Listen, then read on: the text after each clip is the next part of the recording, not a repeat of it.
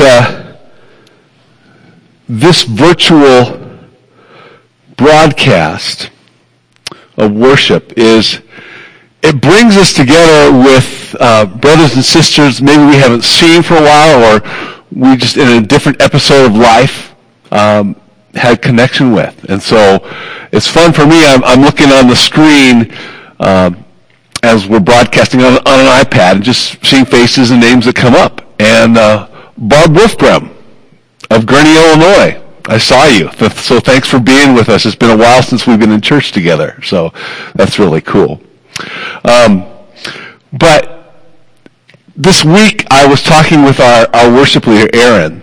And, you know, usually I try and give the worship leaders a heads up on where I'm going in worship. And I say, Aaron, okay, man, I'm going to try my best to do Luke 18, verses 18 through 30. And he just chuckled, you know, and I know why he chuckled. Because God has continued to interrupt. And this week, and not unfortunately, praise the Lord, has interrupted once again. Because as I was in His Word, in the Gospel of Luke, still, in chapter 6, He just impressed upon me a concept.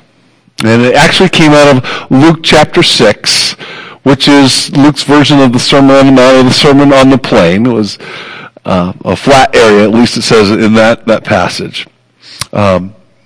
Because typically I'm an expository preacher. I take one passage, I take it apart, I talk about, you know, how it works, how it's connected to Jesus, to the gospel, to other parts of the scripture, and how we ought to live that out in our hearts, in our behavior. But this week's passage, there is no one passage. Well, this week's message is rooted in the bigger narrative of the scripture, of our God. A God who has, through His people, through history, has worked in them and through them. And is still doing that today. So what I want you to see today is that we are in an extraordinary time. And God is calling us to exhibit extraordinary faith in Him, an extraordinary God. And so I hope this is going to encourage you. I hope it's going to remind you, and I hope it's going to challenge you. Because I believe this is what God is doing in our midst. And I think you'll see what I mean here. I'm just going to catalog off a few things to you right now. Moses, with his toes at the edge of the Red Sea, with Pharaoh and his army bearing down. Joshua and the children of Israel at the bottom of the tall walls of Jericho, marching around 7 times, looking for them to fall. David encountering a giant, a 9-foot killing machine named Goliath. Elijah, up on Mount Carmel, facing 450 prophets of Baal, and just him, the lone prophet of the Lord, to prove who really is the living God. The city of Jerusalem and King Hezekiah, surrounded by the Assyrian army, nowhere to go. Shadrach, Meshach, and Abednego in Babylon, being ready to be thrown into a furnace that is heated 7 times hotter than ever before. Esther, the queen, deciding that she's going to appear before King Xerxes without asking permission, which could mean her very life. 5,000 people that need to be fed, and all's found is 5 loaves and 2 fishes. Standing at the empty grave of Jesus, with only grave clothes contained therein 3 days after Jesus was crucified. The apostles, charged by the governing religious officials, the Sanhedrin, not to speak in Jesus' name. I just cataloged off 10 accounts, but each one of them was an extraordinary time. A situation that's atypical, a situation that's not the norm, it's unprecedented, and usually negative.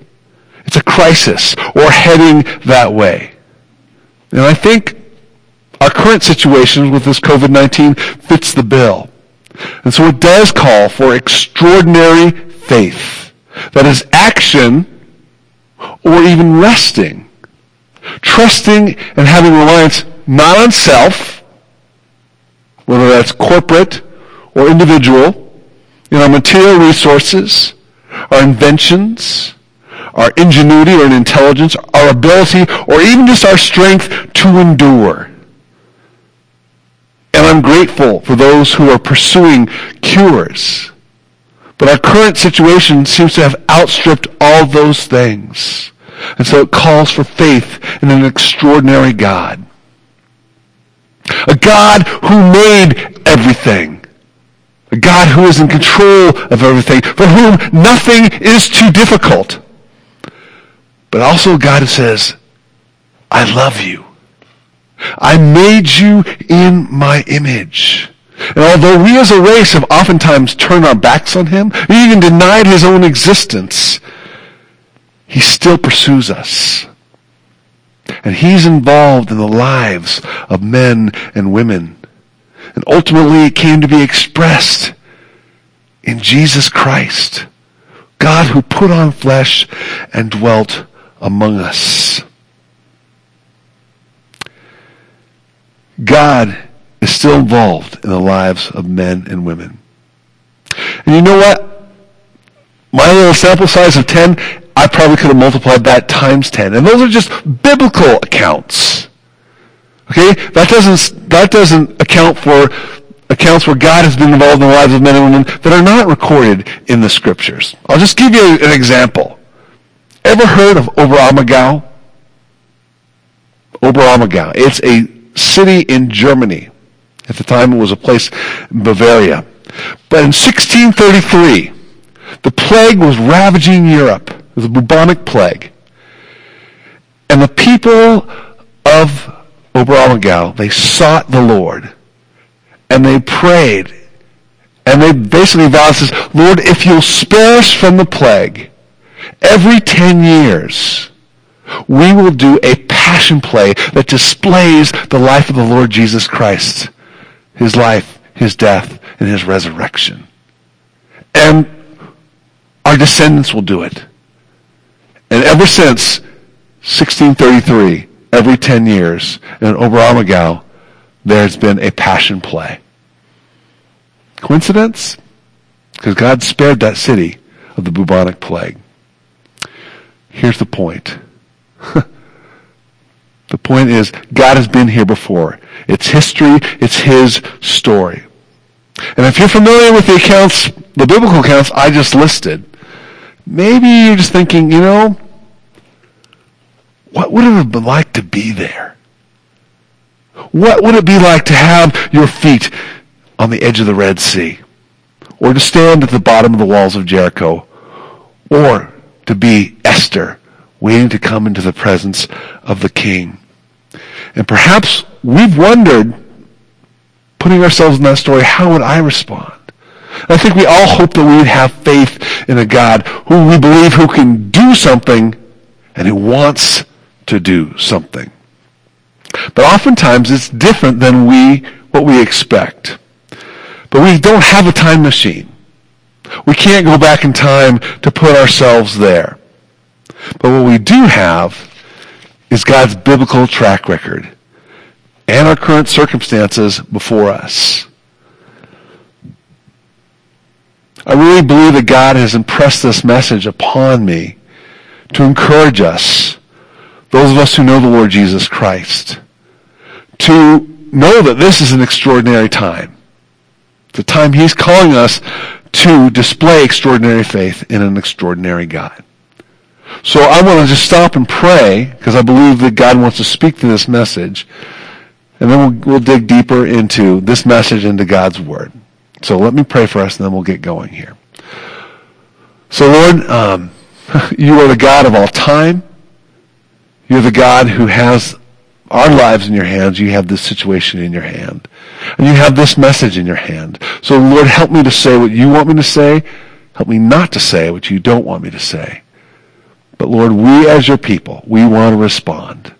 We want to respond in faith and to step up for such a time as this. So thank you that you are our God, an extraordinary God who we can worship with all of our hearts. And Lord Jesus, it's in your precious name I pray these things. Amen.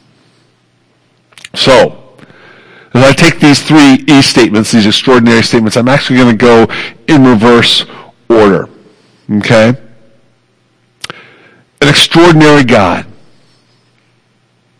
A God who has done these things for them. And if you have your Bibles, you might want to turn to 1 Peter chapter 3, chapter 1, verses 3 through 9.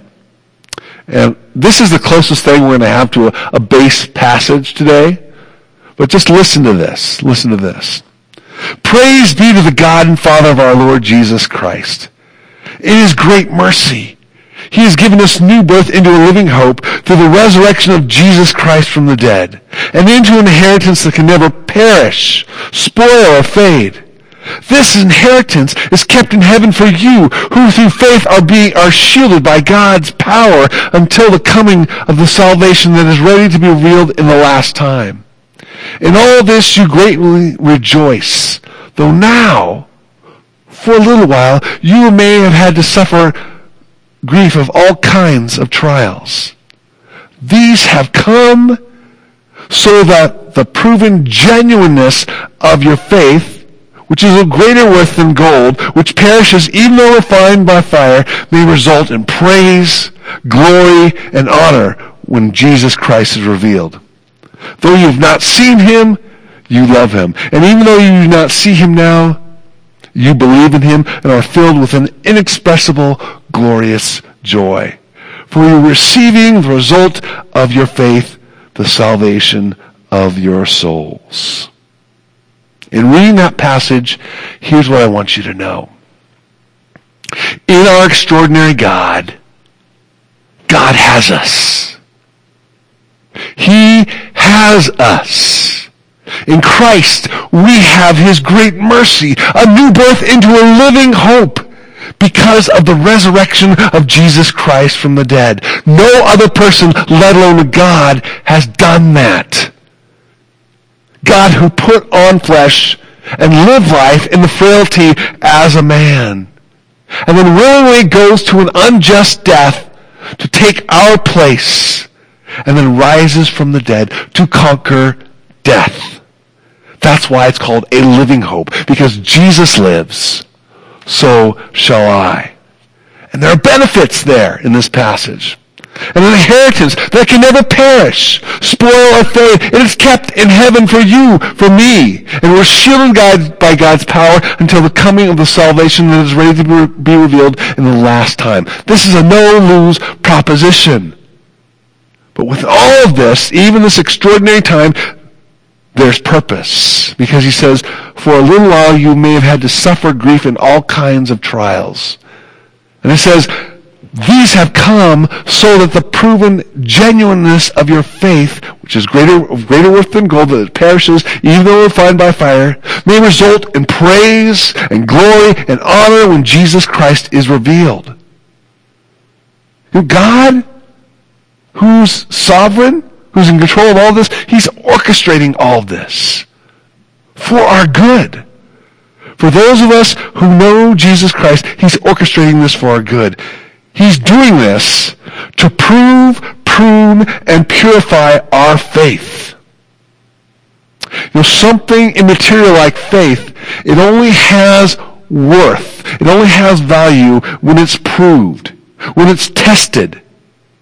And we take it out to a test drive and see if it actually works.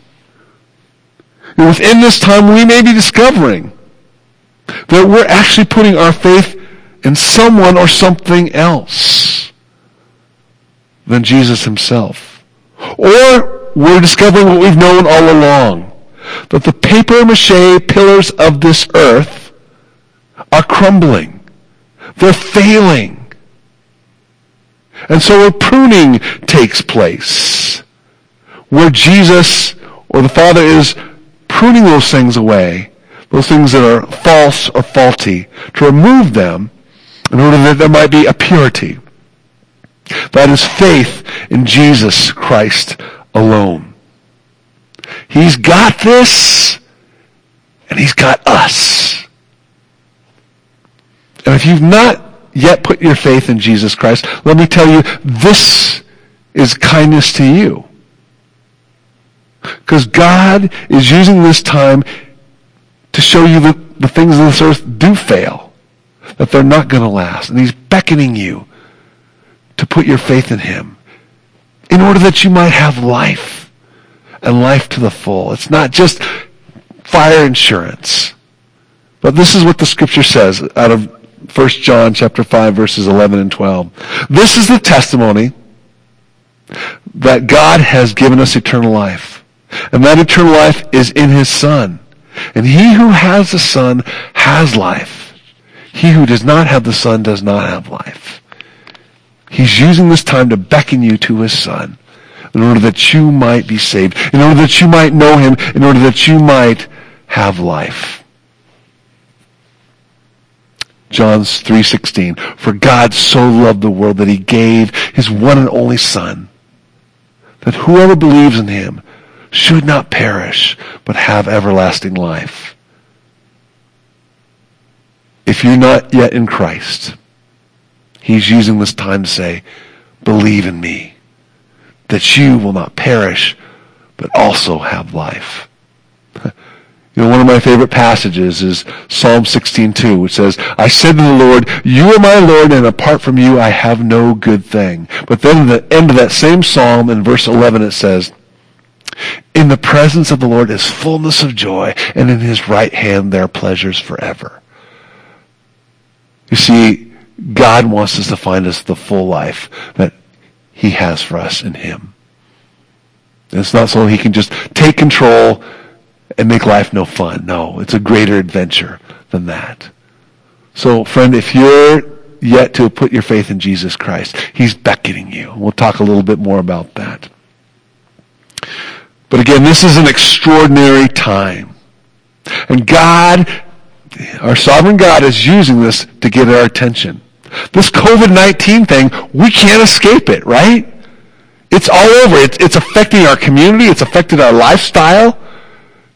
You may be fearful. You may be sick and tired of it, annoyed of it. But we can't ignore it. And it has people thinking. It has people talking.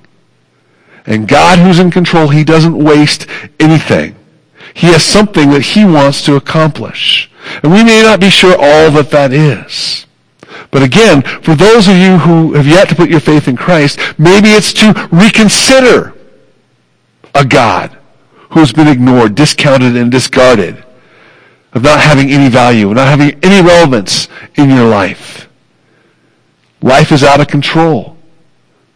Maybe you're asking the question, maybe somebody else is in control. And by the way, that's a worthy thing to explore. You know, believers in Christ, this is an opportunity to have some significant conversations with people. Be ready.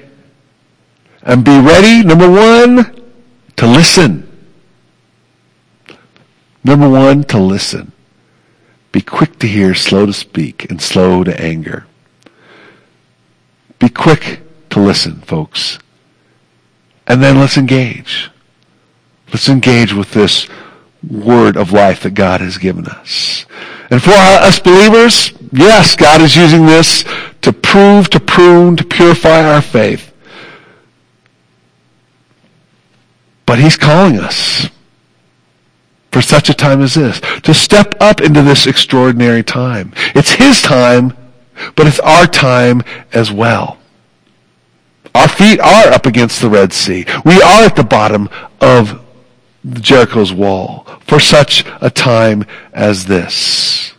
And we're called to make disciples. We're called to be his witnesses. We're called to glorify our Heavenly Father in heaven with our good deeds.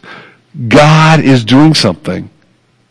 Are we ready to join him? Are we ready to say, hey, here I am, God, send me. even if I don't know all that you're doing. And that means having extraordinary faith in an extraordinary God. To pursue him like he does want to do something. Hebrews 11:6 says, and without faith, it's impossible to please God, because anyone who comes to him must believe that he exists, and that he rewards those who earnestly seek him. Are we going to earnestly seek him? We're not extraordinary in ourselves, but we make ourselves available to a God who will graciously, extraordinarily use us through this time. But it needs to be anchored in these things.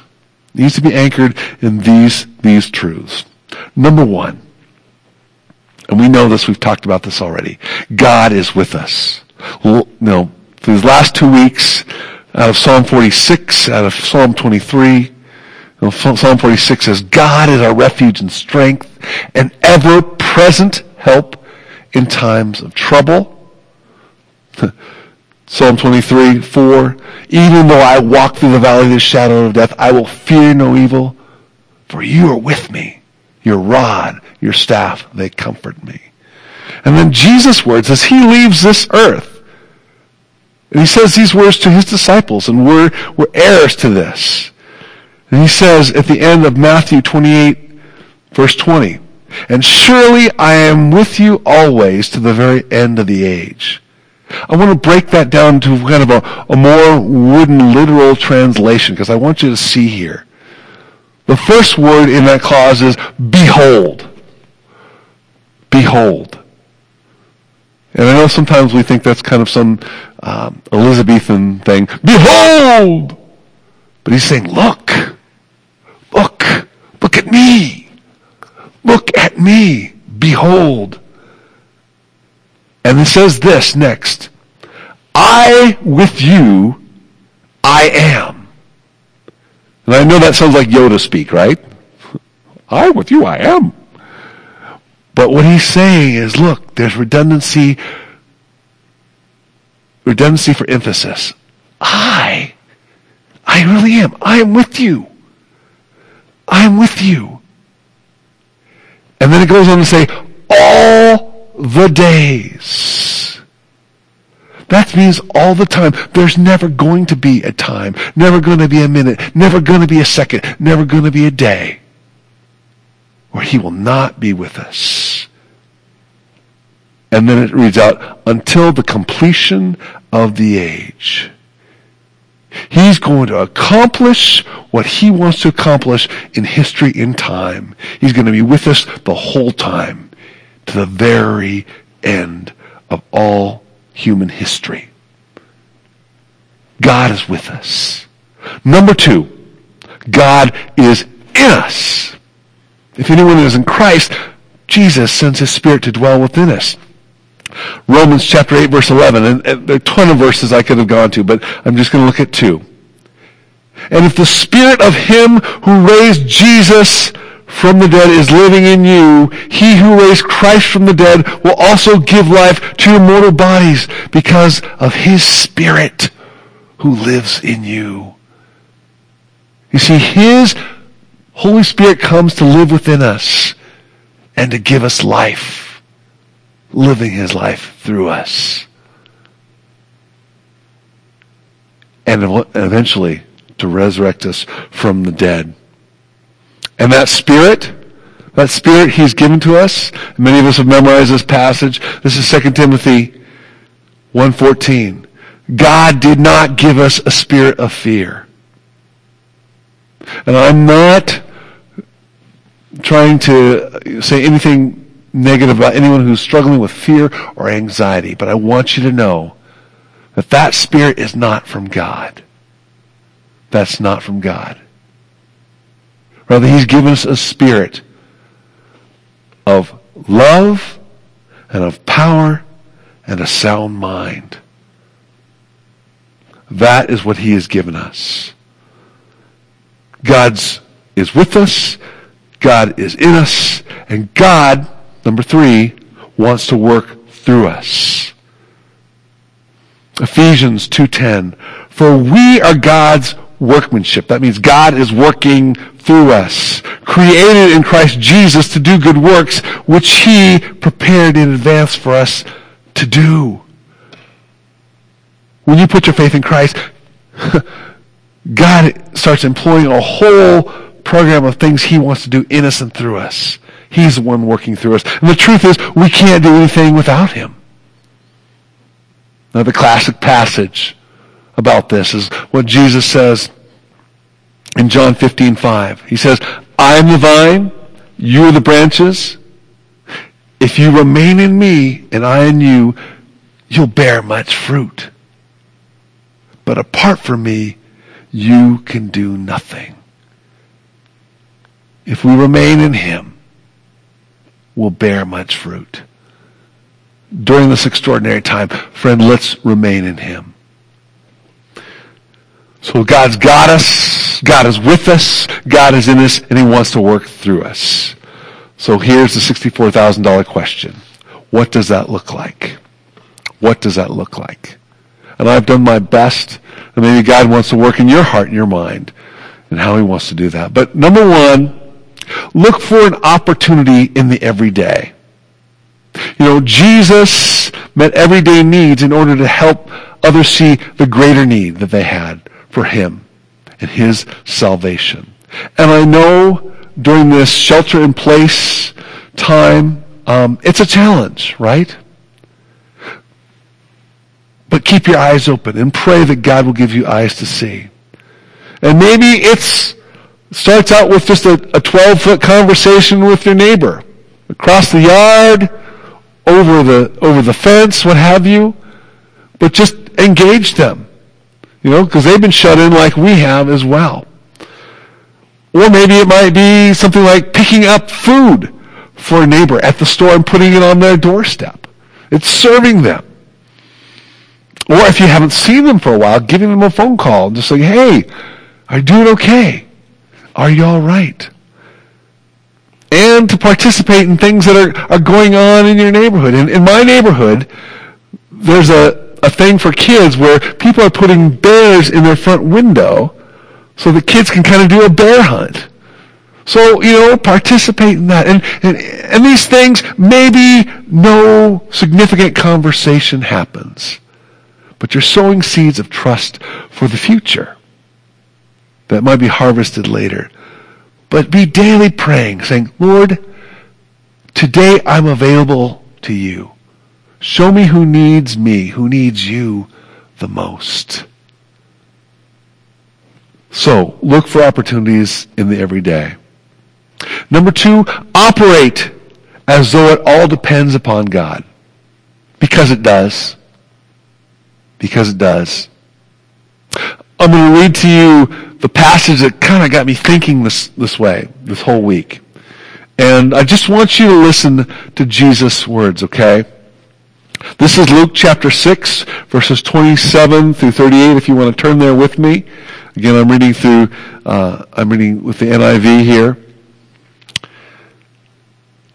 And these are Jesus' words. He says, but to you who are listening, I say, love your enemies and do good to those who hate you. Bless those who curse you. Pray for those who mistreat you. If someone slaps you on the cheek, turn the other also. If someone takes your coat, do not withhold your shirt from them. Give to everyone who asks you. And if anyone takes what belongs to you, do not demand it back. Do to others as you would have them do to you. If you love those who love you, what credit is that to you? Even sinners love those who love them. And if you do good to those who are good to you, what credit is that to you? Even sinners do that. And if you lend to those whom you expect repayment, what credit is that to you? Even sinners lend to sinners expecting to be repaid in full. But love your enemies. Do good to them. And lend to them without expecting to get anything back. Then your reward will be great. And you will be children of the Most High. Because He is kind to the ungrateful and the wicked. Be merciful, just as your Father is merciful. Do not judge, and you will not be judged. Do not condemn, and you will not be condemned. Forgive, and you will be forgiven. Give, and it will be given to you. A good measure, pressed down, shaken together, and running over, will be poured into your lap. For with the measure you use, it will be measured to you. You know, for any day, even if it's not an extraordinary time, what Jesus just said will take extraordinary faith. And it will take the knowledge, the presence of knowing that God has got us, He is with us, He's in us, and He's wanting to work through us. So, I don't know if you've got people in your life who you're at odds with, but think about this. And this time, maybe being kind to somebody who's not kind to you. And that might just mean not laying on the horn to the person who just cut you off in traffic or took that last roll of toilet paper. If someone takes you for granted, help them anyway. Give with no expectation of there being reciprocation. And I want to say this, and I'm going out on a limb, and let the Holy Spirit lead as He would. But a lot of us are receiving stimulus checks, and some of us really need that. So praise God for that provision. Some of us don't. Maybe we need to ask, Lord, how would you have us use this money to advance your kingdom? Forgive somebody who's hurt you deeply. That doesn't mean you need to trust them. That doesn't mean you need to welcome them into your house, but take them off of your emotional hook that wants to repay them and put them on God's emotional hook. Because He's better at justice than we are. And pray. Pray for their salvation. Pray for their restoration. Pray for their blessing. Because that person may not know Jesus. And I'll tell you, hell is too hot and eternity is too long. But be like your Heavenly Father. And again, this is trusting that God has got you, He's with you, He's in you, and working through you. And the worst that can happen is you end up being more like your Heavenly Father. And the best that can happen is He might surprise you. God might do something that you didn't expect, but you have to act like this all depends upon God, because it does. It's His work, not our work. It's His work and our work. But I want to say this, and I want to say this with all sincerity. In pursuing extraordinary faith, there is what I call an even-if clause. An even-if clause. That is the possibility that if you trust God, somehow you might come into harm's way. And I just want to point out a few examples of this. I've been pointing to Shadrach, Meshach, and Abednego, who served before King Nebuchadnezzar, commanded to bow down to a 90-foot golden idol. And they say no, twice. And an angry king, the most powerful man in the world, has his furnace heated 7 times greater than ever before. And this is their answer. They say, if we are thrown into the blazing furnace, the God we serve is able to deliver us from it and will deliver us from your majesty's hand. But even if He does not, we want you to know, your majesty, that we will not serve your gods or worship the image of gold you have set up. And if you know the rest of the story, they were thrown into the furnace. They were not burned. In fact, there seemed to be 4 men in there, and one like a son of God. When they came out, they didn't even smell like smoke. And a powerful king got a lesson in who was really in charge. Esther. Her name really is Hadassah, actually. But she finds herself, through a beauty pageant, becoming the queen of all of Persia and Media. And she's in a place where she can only come into the king's presence when summoned. To do so without his permission is to put her life at risk. But now her people, the Jews, have a genocide order over their heads, and her cousin Mordecai says, you need to go to the king. She says, I can't. He hasn't summoned me. And he says, hey, if you don't know that, salvation will come from somewhere. But maybe God has appointed you for such a time as this. And so she says this in response to Mordecai. Go gather all the Jews who are in Susa and fast for me. Do not eat or drink for 3 days, night or day. And my attendants will fast as you do. And when this is done, I will go to the king, even though it is against the law. And if I perish, I perish. And as it turns out, God had put Esther in this place for such a time as this, to be an advocate for the people, to save them from genocide. So those two stories, people were willing to risk their lives and their lives were saved. But there are also times where the saints give their lives. The Apostle Stephen, in Acts chapter 8, is testifying about Jesus Christ, and he's confounding those who are against him, and they end up stoning him. And you kind of wonder, what good comes out of that? But from that, because of the persecution, the gospel actually spreads. It starts spreading to the Gentile world, goes to the Samaritans, goes to the Gentiles, to a Roman centurion named Cornelius. The gospel spreads. Up to that point, things have been kind of comfortable in Jerusalem. But the gospel spreads to the world. God works all things for those who love him and are called, for the good, for those who love him and are called according to his purposes. Probably more closer to our time, at least in the 20th century, a man named, Jim Elliot. Jim Elliot trying to reach a South American tribe of Auca Indians. And they're not having any of it. In fact, they're plotting to kill anyone who comes forward. And he and his friends go on a sandbar to try and make contact with these Auca Indians after dropping gifts day after day, and they're killed. And this is in Time magazine and all over the world, and people wondering what good comes out of this.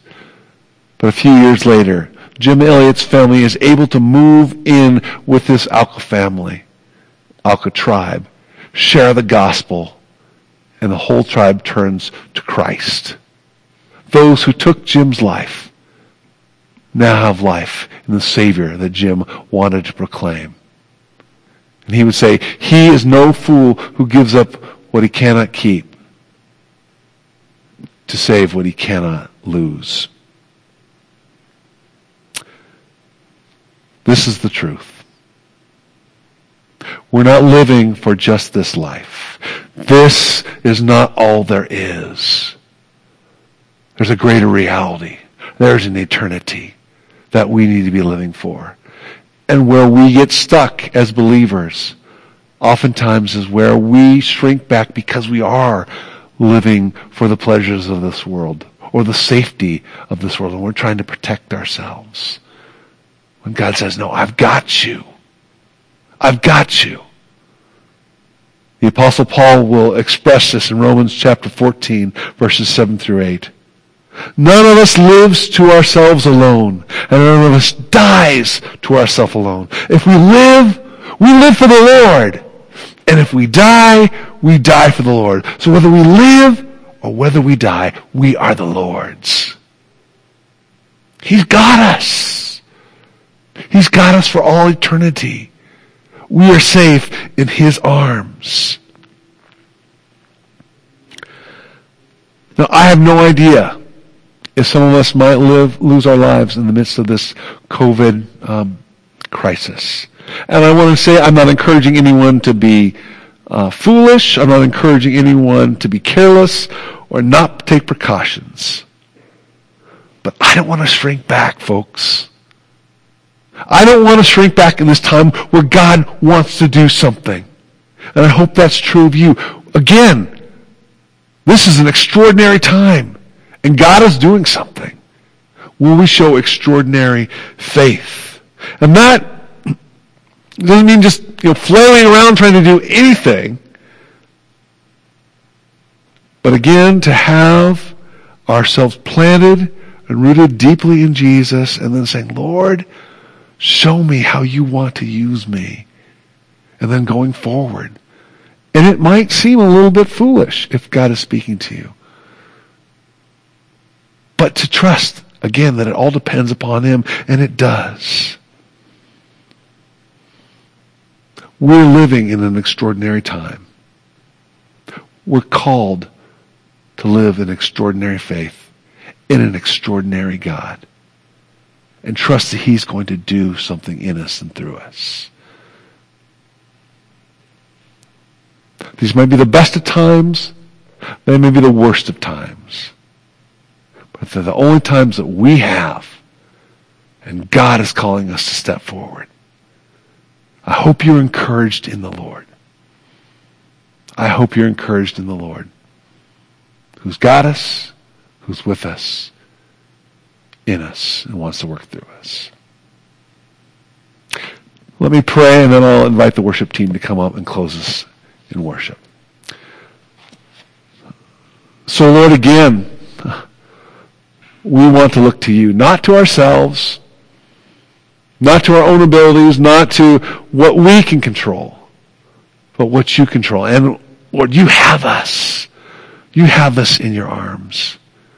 You have us these times in your hands. And I believe you want to use us. So, Father, would you stir up within us your Holy Spirit, a spirit of love, of power, of self-discipline. Help us not to shrink back in fear, but to move forward, because you are an extraordinary God in whom we can put our extraordinary faith. So I thank you. I thank you that we are yours.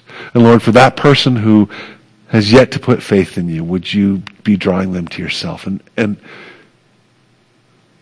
if that's you, you can pray right now.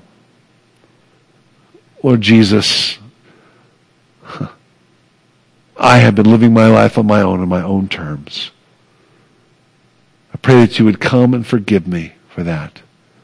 I trust in what you've done, Lord Jesus, in living this life that I couldn't live, dying to pay a penalty I couldn't pay, and then rising from the grave to give me life that I don't have in myself. Come and take control of my life. Come and be my Savior. Come and be my Lord. And I trust in what you've done. If that's you, friend, take that step of faith. If you're not sure, please give us a call. I'd love to help you with that. But Lord, we commit our way to you. Use your people. Be glorified in us. And Lord Jesus, in your name I pray these things. Amen.